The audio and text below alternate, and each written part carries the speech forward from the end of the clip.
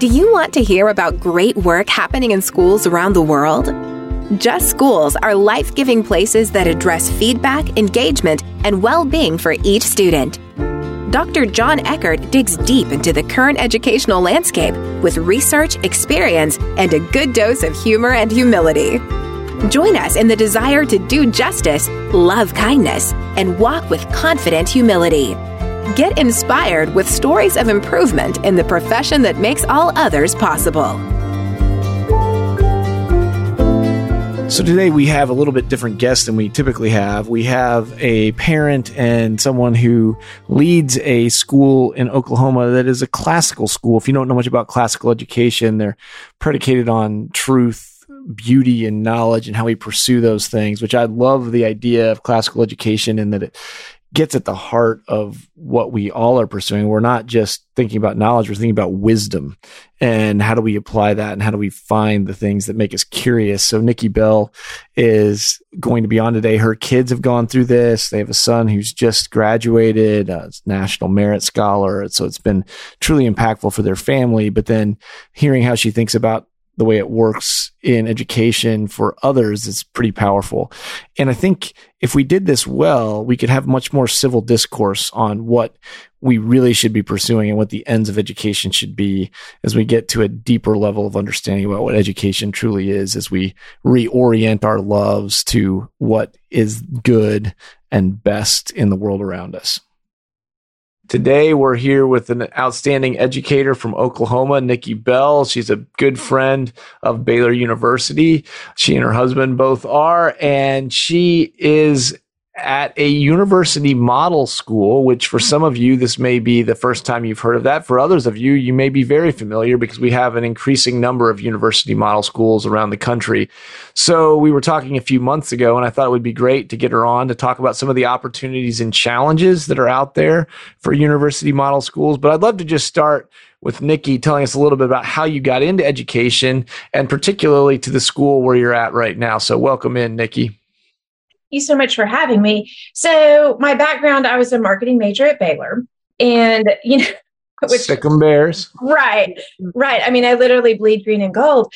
And I had two children, and they're right at 2 years apart. And my son was in first grade and in a great school, but it wasn't meeting his needs. And and I had this spreadsheet, and this is how their lives are going to be while they're under my roof.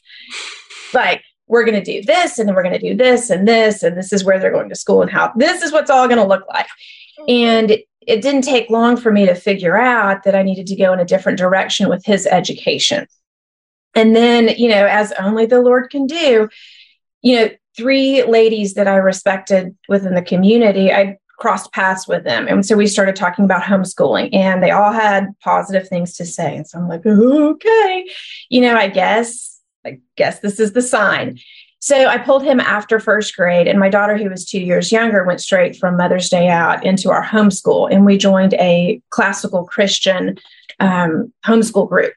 Okay. And it was there that I was exposed to the classical Christian education, because that's not, how I was educated. And so we were in that group for, my son was second grade through sixth. And then in seventh grade, he moved to the private classical Christian school where he is today, which is, a college model where it's the block schedule, where you've got classes Monday, Wednesday, Friday, Tuesday, Thursday. And so he did that part-time. And then when my daughter got to sixth grade, which was when you could go part-time, she moved out of the full-time homeschool into the part-time program. And it's, the school offers things a la carte. So the things that I wasn't necessarily good at teaching, and it provided a structure. So that's how we ended up in the school. And so my son just graduated. So he was there for 6 years. And the last 3 years, I've been serving on the Board of Governors. So that is how I've found myself going from a marketing major, to a teachers. Yes. Yes. Yes. Well, hey, that's a great range of perspectives. And thanks for bringing in the classical piece, because a lot of our university model schools we're seeing are this classical model. And so tell us a little bit about what drew you into the classical model. I mean, the things that draw me into it are the pursuit of truth, beauty, and knowledge, and the way we get to knowledge, to wisdom through knowledge, but it's not the end of things to just have knowledge. But is there anything in particular about that model of schooling beyond just even the format of the university model where the scheduling is a little bit different? Anything you want to say about the classical model that was particularly appealing to you, or you've seen benefit for your own children or for other students? Absolutely. I think, when I started researching and the more I was reading, back when they were in elementary, everything came back to what you were saying. It's ordering their affections. Yes. And so that they love the true, the beautiful, and the good. And that was completely new to me. I grew up, elementary and junior high in a public school in a small town, Catholic high school, and it was different. But, the progressive movement within education, started decades before, and I was a product of that, and unbeknownst to me, because that's all I knew. Mm-hmm. And so this idea of the goal of education is truly to order the student's affection really resonated with me, and it changed how I parented, yes. Just all the way around. And, you're introducing your kids to big, rich ideas, yes. And what I've seen, on the back end, both of my kids, being in high school and my son just graduating, is how they relate to the world. Mm. And, they are very grounded in who they are, and who they are in Christ, and they own their faith, they own their education. I've seen all the positives because they've been trained, from within let's back up. In a classical model, you've got in the younger years, that's the grammar stage. And that's when the kids just want data and facts. And so when you're pouring those into them, and, we had a very strong Bible program within our church. And from the time they were 4, they were memorizing scripture. And then, then you move into the classroom setting and they're memorizing history and math facts and all of these. And, in your book, you use the word scaffolding. And that resonates with me. And I love that, because that is a classical education, is right. You start with the facts and you scaffold to the logic stage, which is where they learn to ask questions and to challenge ideas and thoughts. So then when they get to high school, they can articulate their positions. Yes. Yeah, the grammar, logic, and rhetoric are just beautiful things. And with the trivium and quadrivium, you go back hundreds of years in this, and we've lost a lot of that in schools. And I think we've lost a lot of that in families and churches as well. This reorienting our loves is, James Clear. Have you read Atomic Habits, James Clear's book? It's just based in thousands of years of biblical wisdom. And he says that he's not the beginner of this. He's just synthesizing ideas. But basically, you can distill that book, in my view, down into 2 things. It's habits over goals and identity over self-control. So if you have your identity grounded in Christ, something that is stable and solid, then it's not about your performance. It's not about what others think of you. It's about what your identity is being someone who is loved by God, and that is secure. And it's one of the only things that's secure. And so I feel like an education that points students toward, hey, this is truth, and this is beauty, and this is knowledge. And then as you pursue those, you gain wisdom. That's a pretty beautiful thing. And I say all this as if I'm an apologist for classical schools. I've supported a lot of classical schools. I've never gone through a classical education, but I went to a great liberal arts undergrad where I feel like I got the appreciation of that, which is what I think has been lost sometimes in schools where we've just moved into this standardized testing, accountability, this let's teach you social and emotional things, but we can't actually ground them and be explicit in why we're grounding them there. And I think then you lose some of the ability to drive it forward. So people like you and me, we live in that world and we don't even realize what we're missing until you see, oh, there's that. And that we had scaffolding going on, but it wasn't really scaffolding toward wisdom. So That's good. And so I'm glad you've gotten to see that as a parent. You've gotten to see that as an educator. So as you look at this model, particularly the classical university model, what are some of the opportunities and challenges that you have seen or do you see in the near future for that model specifically? I think I just finished listening to the book Battle for the American Mind. I don't know if you're familiar with that. No, I haven't read that. No. Yeah. Is it a recommendation? I would recommend it because what the authors do, it's Pete Hegseth, I don't know if I'm saying that correctly, with David Goodwin. And what he does is he unpacks, he kind of frames up the history of education and the progressive movement and the indoctrination and the idea of if you can separate students from family, then you can kind of control the narrative, if you will. And, he says that if students, and this is a trust but verify, students are in the classroom K through 12 for 16,000 hours. And if you can control that, you can control society. And then, and this might be perhaps getting too far in the weeds. But so that's the frame up for the value of classical education. And the reason that we've gotten away from teaching our kids how to think and exposing them to the great works and letting them read Plato and not just letting them, expecting them. And so I think as educators, there's a huge opportunity to really further the classical movement in the spirit of reclaiming the Christian society. Yeah, no, I think that's powerful. So let's put a point on that. How have you seen this kind of education serve students well, whether you're talking about your own children or other children's? Where have you seen them flourish in ways that you're like, this is super encouraging in this model? Articulating opinions, having been through taking logic. Both of my kids have taken logic, so I can't argue with them. I'm like, okay. I don't agree with you, but okay. And then the rhetoric where they learn to articulate their position. So they're going into this world being able to articulate their beliefs. That's good.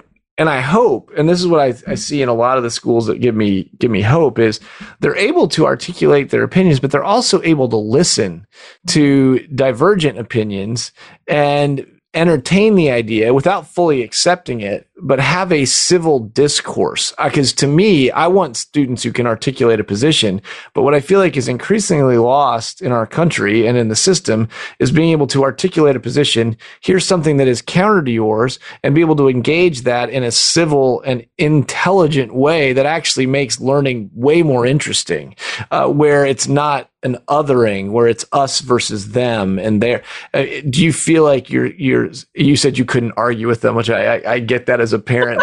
That's real.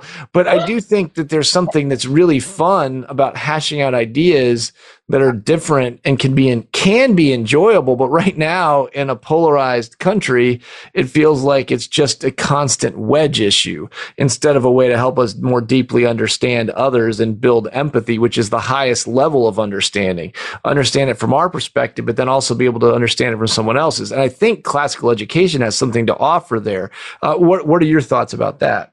Absolutely. I think that's a great point that you make. And it's been fun to listen to them talk with their friends. I mean, my son has a very articulate friend, and to listen to them challenge each other and to go back and forth in this idea that you are wrestling with an idea, and it's not a difference of opinion is not attacking the person.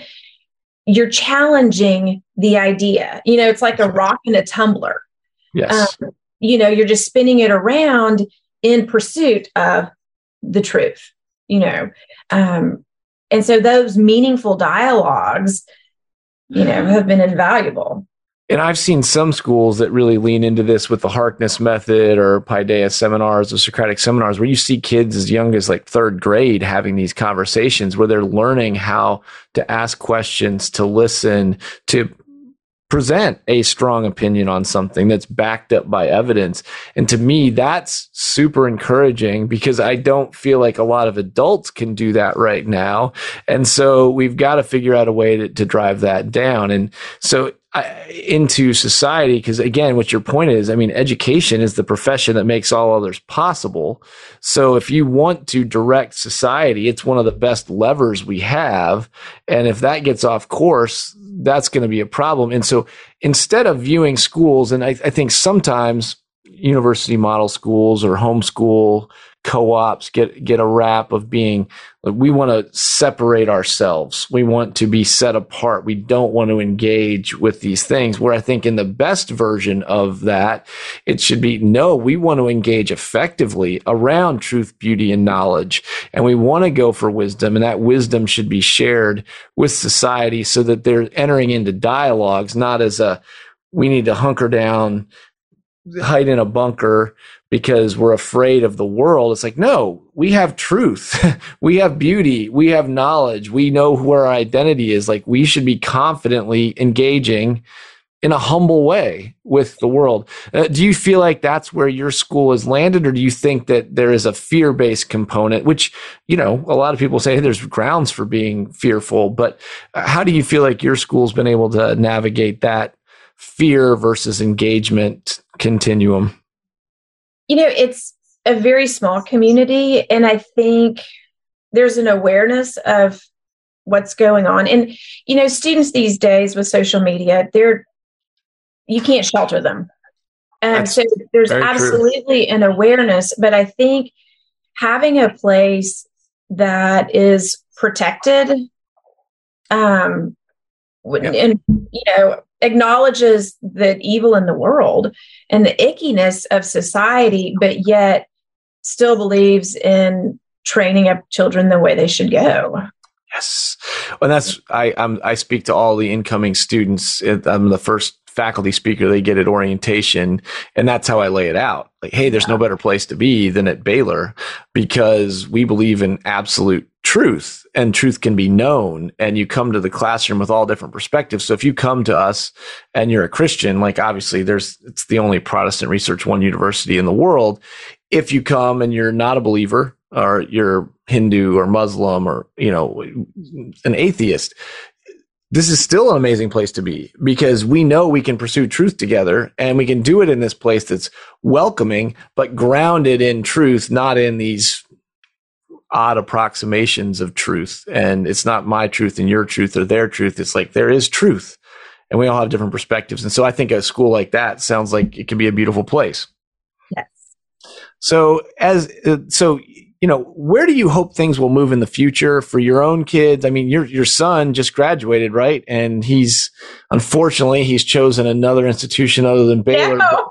But he sounds like he was very successful, like National Merit Scholar, right? I mean, so clearly he's learned how to think in some ways that are obvious. You talk a little bit about that success, if you want, or other successes that you've seen coming out of this, the work you've been doing. So with the university model and some of the great things that make our school so fantastic outside of the cultural, outside of the structure, it's loosely based on the house system. We laugh about it, affectionately laugh about it being like Hogwarts. So we have these 4 houses, and the students are in that, and, from the 6th grade to 12th. And within that, there's an accountability system, and they learn, that their actions have consequences, because if they get service hours, that counts points for their house. Or if they miss homework, it's kind of the merit demerit system loosely. Yep. And even within that, you've got leadership opportunities. And so to watch both of my kids go through that and have a peer level accountability, and then, peer-to-peer leadership opportunities, I think those are the skills that are going to be transferable beyond high school. Those are the things that you take with you into college, that you take beyond college. Because I think, there's the knowledge portion of education, and then there's the people component. And you've got to be able to work successfully with people who have a different style, communicate differently, And so I think there's some programs within our school that facilitate that. I love that. I think those two pieces are key approaches to whatever we do. So as we wrap things up here, I usually do a lightning round where I just get you to give me a word, phrase, or sentence. You're pretty succinct in your answers, so this is a bigger challenge for some guests than others. But if you could share, either as a parent or as you think about education in general, what is the worst advice you've ever received? And then maybe the best advice on the flip side. So let's start with the negative so we end on a positive. Well done. I don't know if necessarily it's the worst advice, but I think the worst response within education is apathy. That's good. This is how it's always been. We've always done it this way. A resistance to update. I don't want to say evolve. But I think organizationally, it is important to update, stay true to who you are and adhere to the values, I would say. But there are some, nuances of organizational development that need and processes that should be updated. And I think when you're apathetic and kind of like, whoa, I don't really want to make that change. Yeah, apathy is just a killer right now, and you see it in students. You sometimes see it in educators that are burned out. They've felt a little cynical because they've had one technical solution thrown on top of an adaptive challenge, and we haven't reoriented our loves as human beings, and it just leads to apathy because we don't know what we're working toward. And I don't think there is flourishing without purpose. And so I think that's where you end up with apathy. All right. So best advice. Best advice. Okay. Gosh, I would say several things, maybe not several, but you've got to educate the kids that you have and not the kids that you think you should have or the kids that you want. And I think that's true for parents as well. And that was a very humbling process because, I had my spreadsheet. This is how life is going to look for these 18 years. And my children didn't fit that mold, and they are very wonderful and they are very capable. And they're developed into very successful humans to this stage of life. But it wasn't what I'd anticipated. And once I leaned into who they were or who they are, our whole dynamic changed within education and their ability to learn. Good. So good. And I would also say other good advice. Sometimes the most lasting and valuable lessons are not scripted. That's good. It's the ones where you show up and you think today, like we've got to get through this material. And if we don't, we're behind. And, that whole productivity, like output, mentality. But when you're in step with the Holy Spirit and letting him guide your steps, sometimes the lesson of the day isn't addition and subtraction. It's how can we love each other better? How can we listen better? But it's also hard as the adult who's responsible for the output to give ourselves permission to go off script. Oh, yeah. The most amazing lessons I've seen, like in a science classroom, that teach you how to be a better human, where those lessons pop up in the lesson. So good instructions going on. You're learning content, but more importantly, you're learning how to be a human. That's huge. And I think related to that is your first piece of advice is that we have these molds that we want everything. We want our kids to fit in. We want the lessons to fit in. But then sometimes what comes out of them, I look at my own kids who are now 20, 17, and 15, and they're way cooler than any mold I could have created for them as an infant. Like, here's what I want you to be. The versions that God has made them into are way better than I could have imagined. Just like the lesson sometimes is way better than you could have scripted. So I think those are related pieces of advice. So thanks. That's outstanding. So I would just add two last questions that you can answer as briefly as you can, or if you have more to say, that's fine. But what's your looking ahead in the next year? What's your best hope for education, and what do you see as the biggest challenge facing educators? And maybe you can lump parents in there if you want as well. But so best hope, biggest challenge. Feel free to start with the challenge first and end with the hope. Yes. Okay. So I think the biggest challenge is the going against the current in society. No matter what form, if you're a homeschool parent, if you are a private school teacher or a public school teacher, I think the social environment of our world right now is very challenging. And I think for a Christian educator to go against that, it takes resolve and conviction. Yeah. And you've got to have your loves oriented correctly. Right. To go. Yeah. Yeah. Can I add one more thing to that? Absolutely. And I think that really reinforces the value of the work that you're doing in growing and bringing up Christian educators and then sending them out into the world with a solid foundation and a community and a professional network. I think that's critical as, the work that you're doing. No, I think, and that's the blessing of the work we get to do. We get to catalyze people to go out and do that well. And yeah, there's no, I always say I have the best job in education. So it's pretty great. Then your best hope is it related to that, or how would you tie your best hope to that? I think the best hope is I do think that people are awakening to, things that we have been perhaps dismissive or unaware of. And I think COVID shined a light on some things that, we were just unaware of because, I'm a Gen Xer and that's just how, going back to the app, that's just how we were raised. That's what we knew. We didn't know any different. So it's kind of the know better, do better thing. Yeah. I think the awakening and the resurgence of the classical, obviously I favor that, but the classical model. And then, if you put hand in glove with that model and the work you're doing, I'm excited about education. I think there's some really good things going on. No, I totally agree. Your excitement is well founded. We appreciate the way you all have partnered in this work and are so grateful for educators like you and parents like you that do this good work. Thanks for being with us today, Nikki. I really appreciate your time. Thank you so much for having me. It's been fun.